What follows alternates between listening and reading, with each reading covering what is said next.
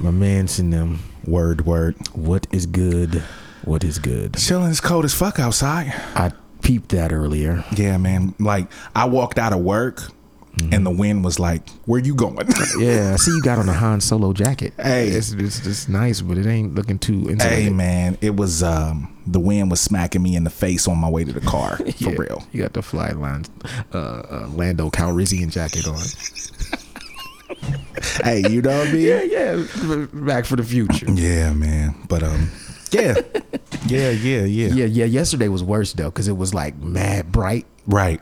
And Yeah. you looked outside like, oh, it looks like it's about 60. Yeah, see, I was in the crib. Like, I had to run to the post office in the morning. I was home by, like, 10:30. Okay, so yeah, you avoided it. Yeah, I wasn't out there. Nah. Yeah, the hawk was out. Big giant flakes of snow. Yeah, not feeling that. Yeah. So today I haven't really done shit, man. It's officially spring, too.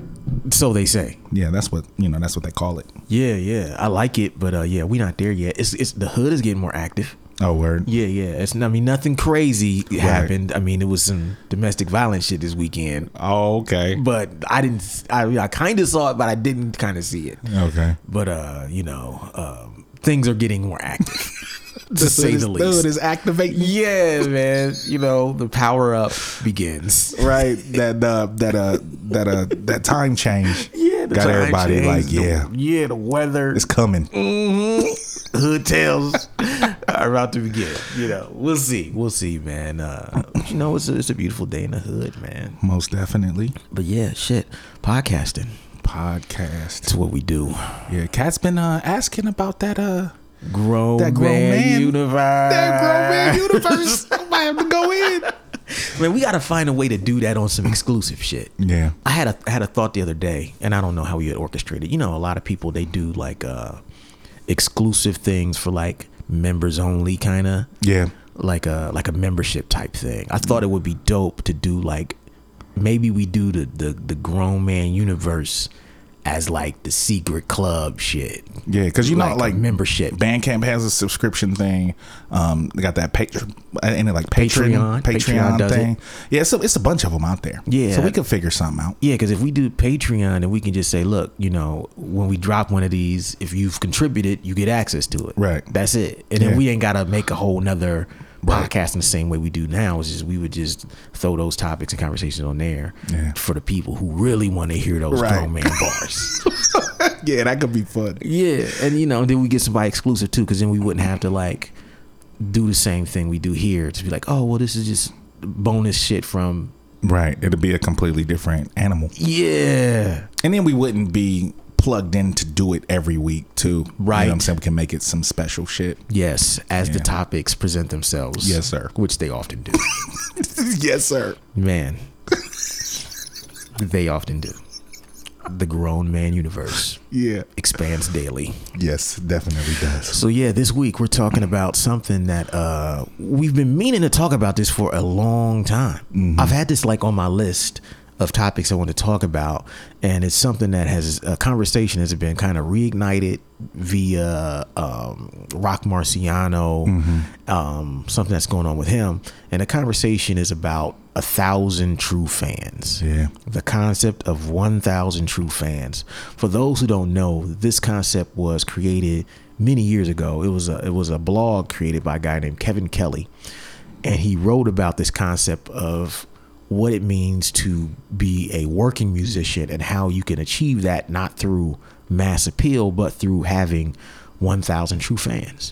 And he wrote this super popular blog, which we'll get into, and we want to talk about like what this is about, what it entails, and then we want to get into some examples of 1,000 true fans. And it's important to frame this because you have people who feel like we talked about last week, they think they got to go viral to be successful. They don't want to do the grassroots or local approach, right? And then you have on the other end people who have realized that all they have to do is appeal to a smaller subset of fans who actually support them, and then they can make a great living doing their art.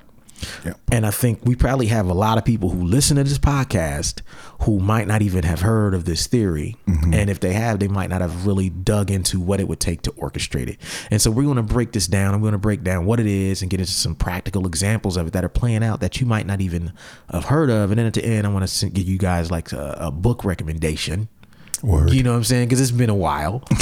Word. And that ties into this whole thing. And we'll be right back.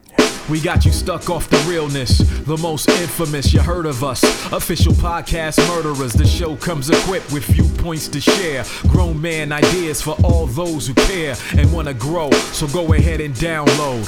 Every single week with a brand new episode. You're not alone in this world, cousin, so we share information and honest discussion and keep repping the culture like we supposed to. They spread gossip, but they never come close to. I can hear it inside their tone. They talk about the industry but never left their home. You get laced up with bullet points and such, plus empowering topics that they never would touch. You can put your whole network against the team, but Super Duty Tough Work's the MVP. Most valuable podcast on MP3. Priceless info, but all of it's free. So take these words home and think them through. Super Duty Tough Work is coming at you. You are now listening to Super Duty Tough Work with your host, Blueprint. Raw and uncut, adult conversations. No shucking, no jiving, and no bullshit. Yeah, 1,000 true ones. Need those. Need them. Where they at? Where they at? Yeah. Oh, yo, Craig Mack. Yeah, rest in peace. Rest in peace, Craig Mack. Man, look. Project Funk the World. Yeah, flavor in your ear. Yes. You won't be around next year. Probably one of the illest remixes ever. Oh, yeah. Definitely. And Posse Cuts simultaneously. Yes. He had one of the dopest remixes and Posse Cuts in the exact same. Yeah. Classic. Yeah. That's Classic hard to pull joint. off. Very hard. A remix by itself is hard to pull off. Yeah. A good one. Yeah. So yeah, Craig Mack passed away today. Yeah. And you know, I heard it was heart failure. Heart failure, man. 46. That's young, dude. Yeah, man. I'm 5 years away from, or Yeah. what, 7 years, 6 years away from that? 7 years? He's Yeah. not that much older than us. Nah, man. It's sad, man. Health is wealth, man. Yeah. And you know, we talk about it on this joint, but man, you got to take care of yourself. Yeah, you know, eat as right. what we say at the end of 2017, there's no separation. Yeah. You know, mind, body, spirit, all connected. Yes. You can't be feeding your mind and feeding your body bullshit. Keeping it lean. Keep it lean. You know what I'm saying? Yeah. 2018, man, we got to keep it lean, man. You know, rest in peace to Craig Mack. He had a great contribution to hip hop. Definitely. And one of the dopest singles of all time. All time. And Yeah. I think that, you know, he will be remembered. And I hope that some people see his cause of death and maybe that wakes us up to make some changes in our lives so that we can live longer, fuller, more productive lives. Yes, definitely. As grown ass men out here. Nah, I mean.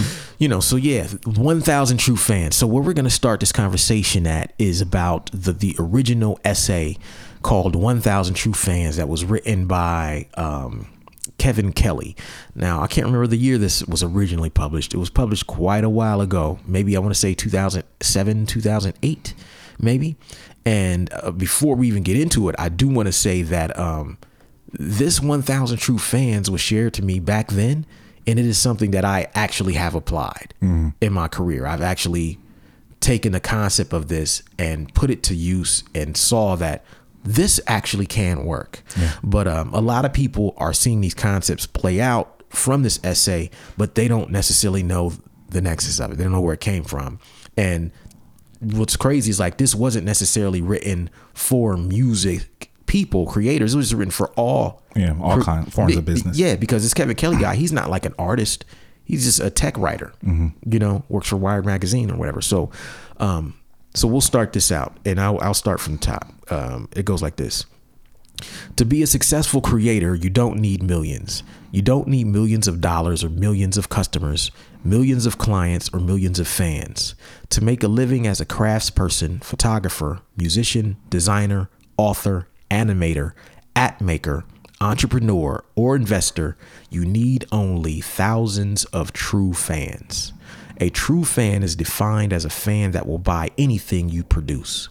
These diehard fans will drive 200 miles to see you sing. They will buy the hardback and paperback and Audible versions of your book. They will purchase your next figurine sight unseen. They will pay for the best of DVD version of your free YouTube channel. They will come to your chef's table once a month. If you have roughly 1,000 true fans like this, also known as super fans, you can make a living if you are content to make a living, but not a fortune. Here's how the math works. You need to meet 2 criteria. First, you have to create enough each year that you can earn, on average, $100 profit from each true fan. That is easier to do in some arts and businesses than others. But it is a good creative challenge in every area because it is always easier and better to give your existing customers more than it is to find new fans. And that's a bar on the low. Yeah. Second, you must have a direct relationship with your fans. That is, they must pay you directly. You get to keep all of their support, unlike the small percent of their fees you might get from a music label, publisher, studio, retailer, or other intermediate. If you keep the full $100 of each true fan, then you need only 1,000 of them to earn $100,000 per year. That's a living for most folks. 1,000 customers is a whole lot more feasible to aim for than 1 million fans. Millions of paying fans is not a realistic goal to shoot for, especially when you are starting out. But 1,000 fans is doable. You might even be able to remember 1,000 names. If you added 1 new true fan per day, it only take a few years to gain 1,000. Boom. So there's more here. Yeah. Hold on, I'm gonna skip down and read a little bit. I'm not gonna read the whole article, but you get the gist. And here's something that I also want to add that's later down in the article. It says, now here's the thing. The big corporations and intermediates, the commercial producers, are all under-equipped and ill-suited to connect with these 1,000 true fans. They are institutionally unable to find and deliver niche audiences and consumers. That means the long tail is wide open to you, the creator. You'll have your 1 in a million true fans to yourself. And the tools for connecting keep getting better, including the recent innovations in social media. It has never been easier to gather 1,000 true fans around a creator, and never easier to keep them near. Yeah. Boom. So for those of you looking for this article is at kk.org. But if you Google Kevin Kelly, 1,000 true fans, it'll be the first thing that pops up in Google search because it's immensely popular. Like the article itself has 500 comments dating back to 5-7 years ago when it first came out. And it's a interesting theory that we want to talk about first before we get into, the other parts of this discussion, because it kind of undergirds everything. Right. And, and I know Logic is kind of new to this as well. So what do you think about it? I mean, I think it makes perfect sense. It's one of those things where, like where you don't need to shoot for the stars all the time.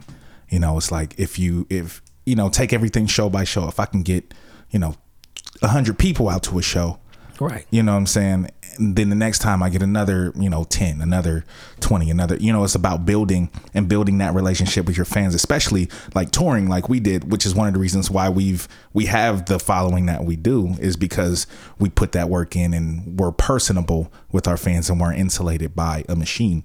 And I think that, for any artist, any person running a business, building your core fans or your core customers is definitely a way to make sure that you are profitable. Definitely. For an extended period of time. Yeah. And also, what I think it also hits on to me is the difference between like reach and impact. Right. So like when I was on Rhymesayers, if I release a record on Rhymesayers, that's a record I know gets a huge reach. Right. But the thing you gotta understand, like say if I release a music video on their YouTube channel, there are people going to watch it just because it's Rhymesayers. Right. Not necessarily because they're Blueprint fans. Right. So my reach doesn't mean that it's not the same as my impact. Right. You may have, 200,000 views or 100,000 views or 1 million views. But for me, I have found that number is significantly different than my impact. Right. Impact is your 1,000 true fans. Right. Out of all those people who listen, the people who actually stick with you become fans, super fans, buy your records, come to your shows, follow you on social media. That's your impact. Right. And the 1,000 true fans philosophy, to me, is something that I think gets artists out of this mindset of, I have to create something that has mass appeal. I have to create this thing that reaches millions. No, you actually don't. As long as, like they said here, you want to make a living and not, have stardom. Right. And as long as you're cool with that, right, then it's totally doable. But this article, when I read it, it really reminded me of that. It really reminded me of that. And what I did when I first saw this, this article and this theory is kind of what was behind. I mean, I was seeing it, but I remember in like 2008, 2009, I don't know if you remember, but it was like back then when like all these chain record stores started closing. Yeah. Like the Sam Goodies. Yeah. And like the God, it was a lot of real big chains, right? Yeah. And they were like, yo, illegal downloading is changing everything, and people aren't buying vinyl anymore. Yeah. CDs are here, but that's not really cracking anymore. And this was before streaming was even really around.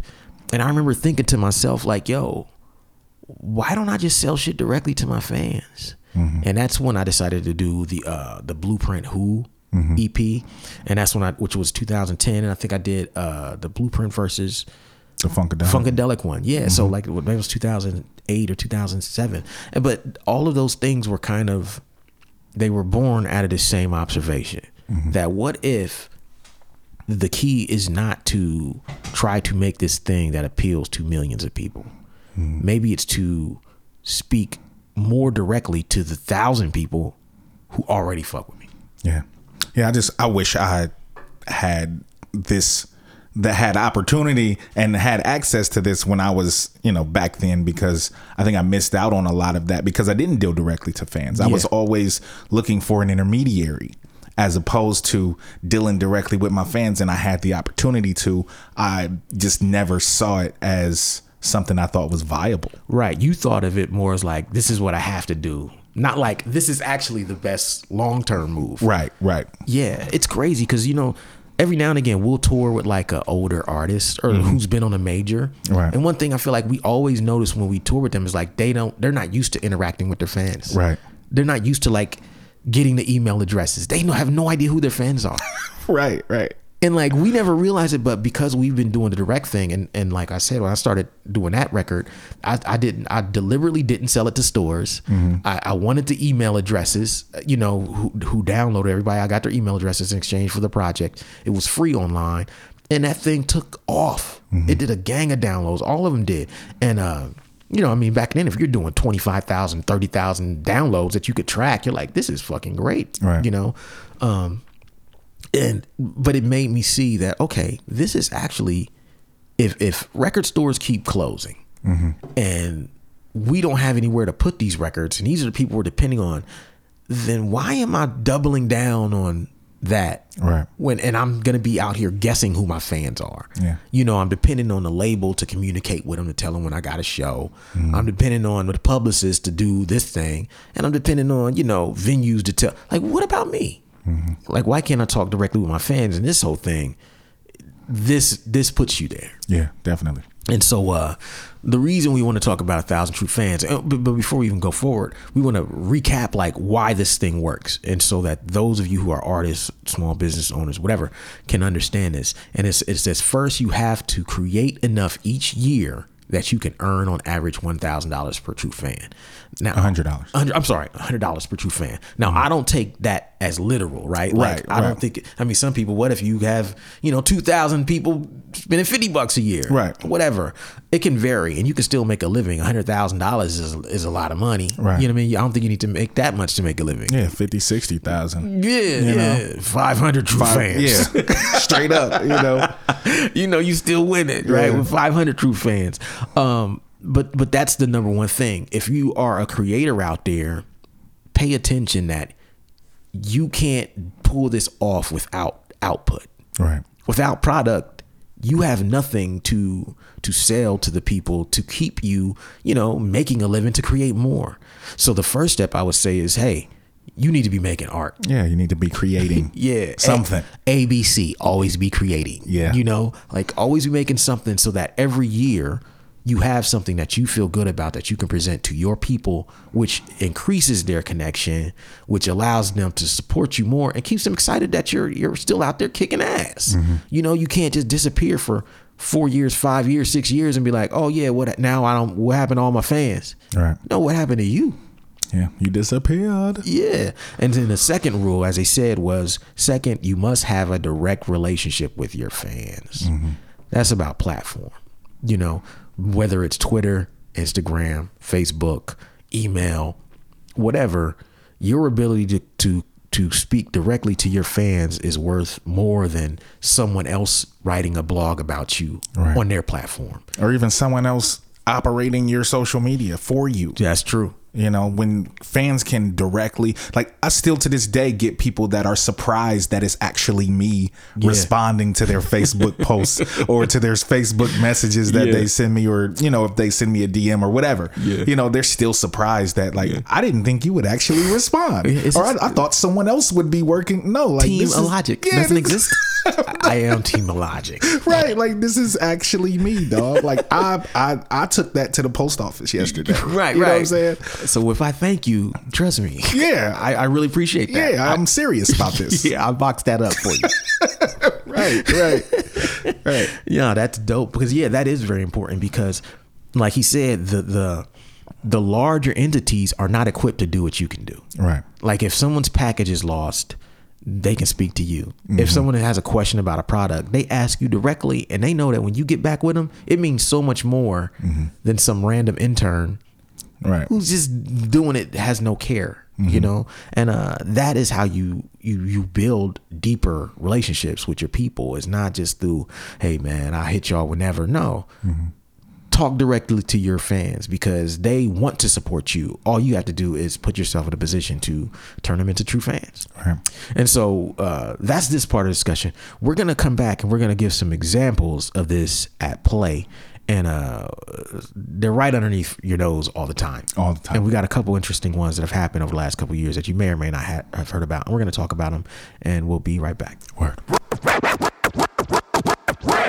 To all the listeners of the Super Duty Tough Work podcast, this is Blueprint, here to let you know that we finally have our first merchandise item for the podcast. And that merchandise item is the Super Duty Tough Work hoodie. The hoodie comes in a dark heather gray hoodie with light blue print, and that hoodie is for sale right now at weightless.net. If you've ever thought, how can I support the podcast, or how can I support these guys? I've learned a lot and I want to rep the squad. If you want to rep the squad of those who are informed about Super Duty Tough Work, go to weightless.net and pick up your Super Duty Tough Work hoodie right now while supplies last. Don't sleep on this, because when they're gone, we might do a Super Duty Tough shirt at some point. Who knows? But it's taken us long enough to get the hoodie. So my advice to you is to not sleep. And if you want to rep the squad and also support the movement financially, do that. When you order on weightless.net, there will also be some items that will be discounted for those who order the hoodie. So for example, you might be able to get certain albums discounted, or you might be able to get like the movie discounted. So go to weightless.net, get your order on, and we thank you for your support. Back to the program. 1,000 True Fans. Yes, this first article is a DJ Booth article that is about Rock Marciano's anti-streaming release strategy. Really, it's about Rock Marciano doing what we just described. Yes. And I had saw him tweeting about it the day his record came out. Yeah, I saw that too. You saw that too? Yeah, before they wrote this piece on him. And he basically was tweeting about how streaming was kind of killing his money, and basically, so what he decided to do was say, okay, well, I'm not going to stream this one. I'm going to sell it directly to my fans. So what Rock Marciano did was sell his record directly to his fans, but he sold it for $30 for the digital version. And he said he's not committed to putting on any other site, but we'll get into this article. The article says streaming has practically single-handedly saved the music industry. I wouldn't necessarily agree with that, but yeah. In 2015, the global music industry enjoyed a 3.2% increase in total revenue, its first sliver of growth in almost 2 decades following a dark period of decline, plagued by rampant piracy and dwindling sales. The driving force behind the resurgence was, of course, streaming, which has since surpassed physical sales and digital downloads as the most common and valuable, accounting for 62% of all U.S. music revenue in 2017 method of music consumption. As the streaming revolution roars, analysts predict that by the year 2030, the global music industry could balloon to a $41 billion business, with a whopping $34 billion of that coming from streaming. That would be more money than the music industry ever made. More than when Baby and Slim were turning hot boys, blah, blah, blah. More than when Dre was... Okay, anyways. Streaming has been especially kind giant to conglomerates such as Universal, Sony, Warner, and others who are responsible for 80% of the total demand streams in 2017, thanks in part to streaming's playlist-driven culture. But ask an independent artist like Rock Marciano, and streaming doesn't sound like such a lifesaver. Rock Marciano's tweet says, over 3 million streams of Rosebud's Revenge Part 1, and the payout was sneaker money. But this blueprint changed the game. If you build it, they will come. Let me see if there's any quote. So they basically interview him about this because he's and he says on February 27th, Rock Marciano released his new album, Rosebud's Revenge 2, The Bitter Dose, the 5th installment of his series of grimy, intricate, and extravagant Kingpin chronicles. Instead of offering it up on your favorite streaming platforms, though, he's been selling digital copies of the project exclusively on his website for $30. No streams, all sales, just like the good old days, and it's paying off. And this is to quote Rock Marciano. He says, "It's been amazing. This shit is printing money. The return on investment happened in a day. I was in the black in a day. How you like them apples?" he says over the phone with a trademark sneer. Unsurprisingly, Marcy isn't willing to divulge specific figures, but rest assured he's made more than sneaker money off Rosebud's Revenge 2 sale so far. Oh, hell yeah, easy. And then his tweet goes on to say, "I'm going to put this up on all streaming services soon, but I eat first, and bloodsuckers can eat the scraps." Bars. That's so gangster, though. Yeah, but we'll end it right there. But you guys get a gist of the article. So, what do you think? I think it's amazing. I mean, I always wondered why more larger scale artists didn't go this route. When they have the money to buy they can put it on vinyl. Yep. They can put it wherever they want and sell it. I mean, they actually have 100,000 true fans. Yes. That will buy a record for $50, a download for $50 directly from you, and nobody gets a cut of that. Yeah. Like I never understood why more artists didn't go this route. Even the big ones. I never understood it. Totally. I think some of it is fear. Some of it is like, obviously those who have never been experienced with that direct connection, they may not have a team who understands. They may understand the industry, but they may not understand the independent hustle side of things. See, like to us, it's second nature. Yeah. It just seems like it makes more sense. Like just put up a website and say, boom, here's my website. Come get this record. You know what I mean? Like you could have a team to send this shit out, to help you with the shipping because it's going to be crazy. But like have direct fucking, I don't understand it. Yeah. I don't understand it. Yeah, man. And it's one thing I thought too is interesting. I talked to a couple people since he was talking about this, and I saw some tweets online of some people were mad about it. A couple people were like, well, no, that's not. Some people like who? People that own record labels? Well, no, I'm fans who claim they weren't gonna buy it because it was too expensive. That's you can debate that, right? Like, yeah, I mean that's your choice. Yeah. Then you're probably not a true fan Thank you. that. You know what I mean? Like it's not that important to you to support this artist that you claim to support. Right. Because you know this is going directly to him. You know this. He's telling you. And that's what brings this back to what we talked about in the first segment.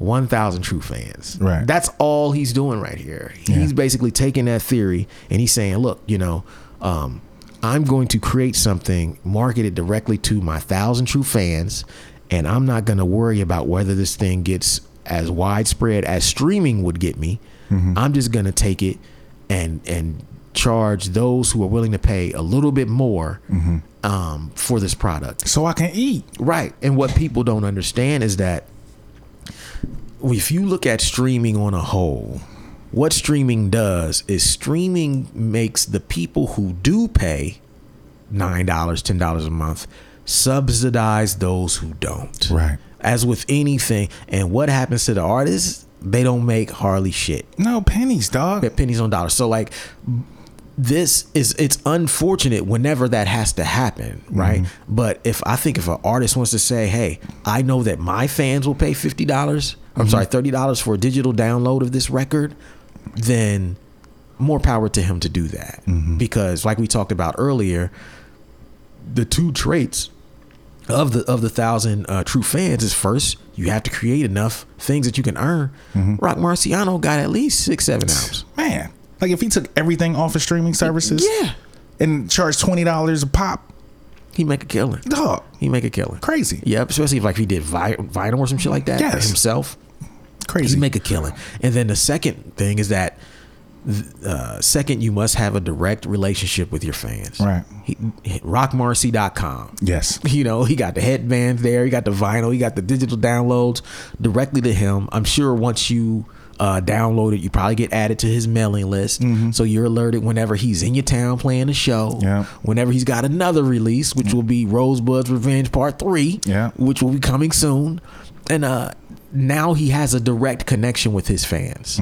And that might have been something that, he felt he had maybe via Twitter or Instagram. Right. But there's nothing like knowing exactly who bought your record, where they live, having a way to get in touch with them via email directly. And it's a perfect example of this concept. Yeah, man, it's I mean, for artists that are in his bracket, it's still not too far gone to where you can have that direct connection, because he probably got maybe 2,000 or 3,000. You know what I'm saying? He probably got more than just 1,000 true fans. But he's not too far gone to where, he has been at shows, and he probably is at the merch table and talks to his fans and actually takes pictures and shit like that. Like, he's not too big to where that shit is not, doesn't seem reasonable. Yeah. You know what I'm saying? To where he probably has already built that connection, which is why, he has those fans. Yep, he knew. He knew. And I think this is probably what I think we're going to see, and we are seeing a lot more of this. I think what he just did is it opens the door for people to reevaluate streaming again. Like, you can't just say simply because, like, that article was like, oh yeah, streaming is saving the industry, but then they say, well, 80% of the money is going to major labels. Right. So because you only get pennies. You get pennies on the stream. Yeah, the deals work for them. Right. They don't work for us. Yeah. And so I don't necessarily think it's saving me.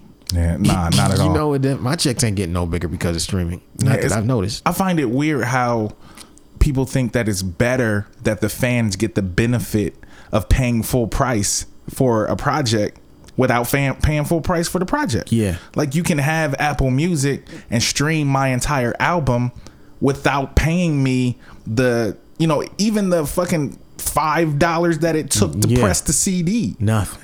You know what I'm saying? Like, you ain't paying me nothing. Basically zero. So, like, how is that helping? Exposure. Even the major labels. Exposure, dog. Yeah. Exposure. I mean, it's different when you're getting billions of spins, you know what I'm saying, or streams, but you getting a couple thousand. Yeah, you're not really eating. You're not eating. Whereas you're not if making you got a couple thousand sales, that's completely different. You're eating. You know what I'm saying? Very well. Yeah. Yeah, it's different. But I think that this is good, especially when you pair this with like the resurgence of vinyl. I think you're gonna see more and more artists speaking directly to their fans. And as I mentioned for a second, this is something that I've already kind of played with. I haven't messed with the price thing like that on creating something exclusively. Like, look, I'm gonna charge a little more for this, but if I did it, I would probably throw a little bit more in it. Right. You know, at that price, like, I just can't give you the download for 30. I don't Right. think my fans are necessarily like his fans. Right. But I think I could throw some dope shit in there and raise the price. Yeah, you could create something that you put that price tag on and people are like, yeah, I'll pay $30 for Right. that. Like if you had a fucking, you know, a hard copy of some of your books or something like that, that's a completely different thing. Yeah. You know what I'm saying? Like something hardback, like Adventures in Counterculture, you did that on hardback and you charge $30 for it. People will pay the $30 for Yeah, it. it's very true. You know what I mean? Yeah, man. So, you know, shout out to, you know, Rock Marcy with this Rosebud's Revenge, man. No doubt, man. Get that dough. Yeah, I don't know how much money he's making, but he ain't gonna be broke on this move. Oh, I'm sure he's doing okay. If he got 3 million streams on the first album, Yeah. and he's selling this one direct, Yeah. he doing okay. I mean, even if he sold 1,000 of these, like we're saying, Right. $30? Psst, eating. dog. Dog. Rock Marcy's eating. Yeah, man. 30 G's. Yeah, What? man. And it's a shame. I hope that, like, I mean, I know that everyone who listens to us is not necessarily a music creator. Right. And so, but this is a good discussion for people who support the art to hear. Yeah, definitely. Because you have to understand that economics is what drives a lot of these decisions. Yeah. I don't think Rock Marciano set out to do this or to ever have to do something like this. Right. But I think, you know, and one of his tweets that I didn't include, he was like, he said, we don't have to release 10 records to see that this shit ain't working. Right. And, but it's the truth. You don't have to release 10 records to know that your business model could be changed or some, you know, there's a hole in the bucket basically. Yeah. You know, like you ain't got to pour 10 gallons of water in the bucket to know it's a hole in the damn bucket. Yeah. The water's coming out somewhere. Yeah, straight up. So I need to stop pouring water in this damn bucket. Yeah, man. Bucket. And at some point, you got to answer the question, how much of a fan are you really? Yes. How much of a fan are you? How much are you really going to support the people that you listen to on a regular basis? I'm not saying just, you know, something you listen to here and there, like cats that are in your regular rotation. How much do you really support them? Yeah, it's true. It's very fucking true. Yeah, so we're going to take a break and we'll be right back. Over the last several months, as the podcast has been growing, people have been asking how they can support the Super Duty Tough Work podcast. Well, here's 3 simple ways to support the podcast. Number 1, spread the word. This is the easiest and most effective way to support the podcast. In fact, it's free and doesn't cost you a thing, so there's no reason not to do it. If you're listening to us and like what we do, please take a couple of seconds and share the podcast on your social media pages. So whether you have Facebook, Twitter, or Instagram, it's highly likely that you've got some friends who share similar interests and tastes and would dig the podcast too. That helps bring more listeners to the podcast and it helps us grow. The second way you can help support Super Duty Tough Work is to comment and rate. Now, if you're on iTunes or you have an iTunes account, give your boys that 5-star rating. We need that. The more 5-star ratings and comments we have, the higher our show ranks and the easier it becomes for people to find it. If you're on SoundCloud, there's a heart icon next to each episode on the left side. That's the like button. Hit that like button while you're listening. Also, add a comment while you're listening and join the discussion. All feedback is welcome. The third way you can support the Super Duty Tough Work podcast, the most valuable podcast on planet Earth, is to support our music. As you know, Illogic and I are artists. We both put out albums. Illogic makes albums. Buy his albums. I make albums and books. Anytime you support our music, you are supporting the making of the show. You can find my music, books, and t-shirts at weightless.net. That's the word weightless.net. Go there, pick up something, and know that what you spent your money on is an investment back into creative projects like Super Duty Tough Work. In fact, I have a sale going on right now where you can get all 3 of my books for just $25. I'll even sign the books for you if you request it in your order form. So, there you have it. That's 3 separate ways you can support the podcast. The first two cost you nothing. We thank you for your support already. Back to the show.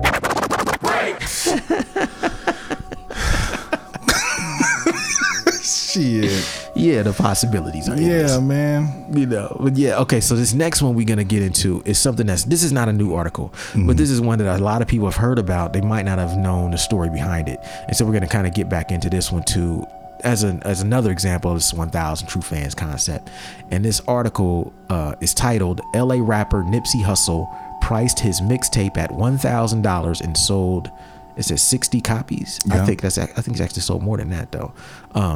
He actually sold 1,000. I think there's a typo on that because they corrected it about it. Okay, so he says Los Angeles rapper Nipsey Hussle has an interesting project release tactic. He started a grassroots Proud to Pay movement, charging an exorbitant price for physical copies of his albums and releasing them digitally for free.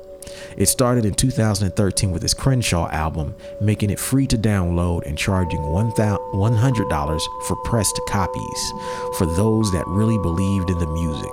Everyone thought that he was crazy. He sold 1,000 of them in a day, right? I don't know, because he set up a pop-up store.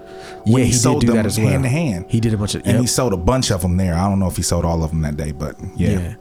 They said surely it was a fluke. Jay-Z made up 1/10 of those sales. No way he could do it again. No shot. He recently released another project, Mailbox Money, and only pressed 100 copies. Again, the album was free to download, but this time he charged $1,000 a piece for the record.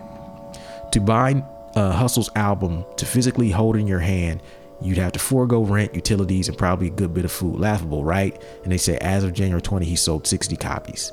60. So that's 60 of the only 100. Then he sold 1,000 of the 1,000 at 100 a pop. That's a lot of bread. That's a lot of bread. That's $60,000. Yeah, and they say ring the death knell for major labels, the album rollout process, and the natural order of the music business as a whole. Hussle spoke about the enormity of his success with The Garden. It surprises me, he says. As much as I believe in it, every time I get a transaction, I get a text on my phone, and I've been hitting them back. The feedback and connection I have with these people help me understand the psychology of the person paying $1,000 for some songs that, realistically, you could download for free.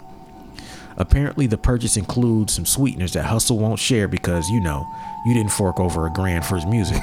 Right. However, the album does come with an invitation to a listening session for his next album once it's finished. That's dope. That's a pretty interesting opportunity, and Mailbox Money is pretty good. But is all of that worth $1,000? You be the judge. Yeah. See, I didn't know he did a second one. Yeah. I thought it was the first one. Yeah. So he did two. So that's two more examples of this same shit at work. Now, people can get mad and say, "Oh yeah, I would never do that. I would never," but you never understand like the effect certain people's music has on people, right? And him going back and doing it the second time just proves that this shit is that it wasn't a fluke. It was not a fucking fluke. Yeah. He understood his market. I saw an interview somewhere where like they asked his manager, "Well, like, how did you know that this could work?"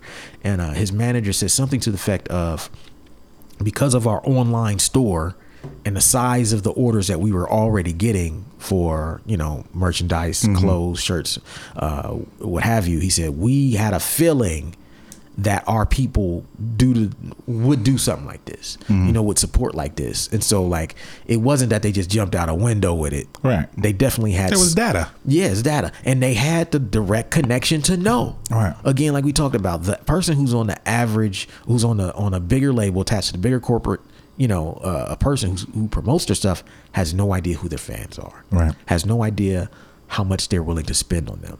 And the reason a lot of them don't do it because they don't know. Right. They think that, oh well, my CD's not selling at a Best Buy anymore.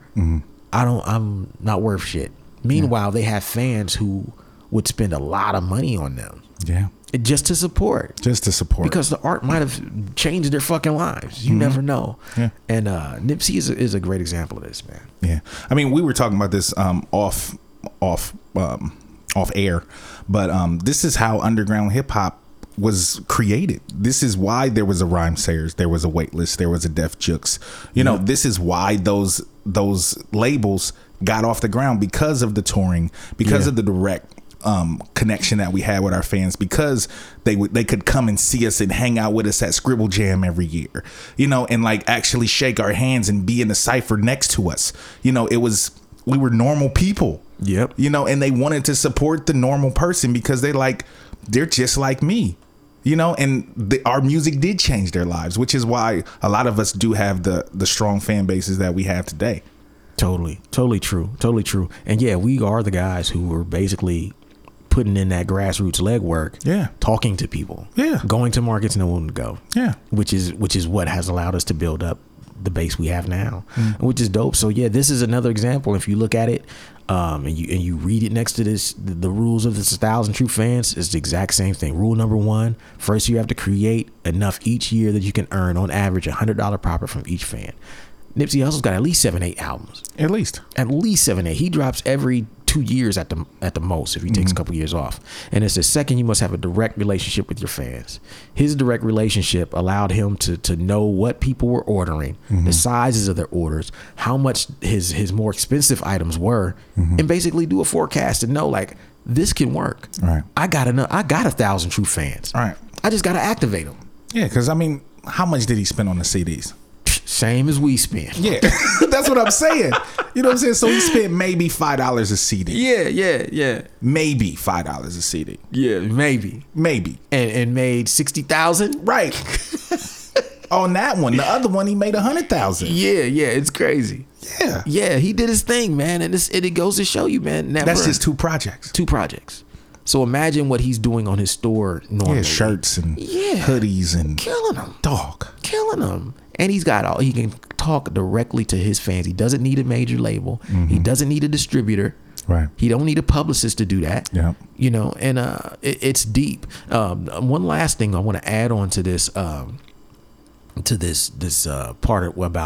Nipsey is that one of the reasons Nipsey, I don't know if he ever understood the 1,000 True Fans model, but he did speak about how he got the concept for doing the $100 mixtape from a book called Contagious, written by a guy called Jonah Berger. Now I read the book, and it's a dope book, and the book basically breaks down why things become popular, or basically why things spread.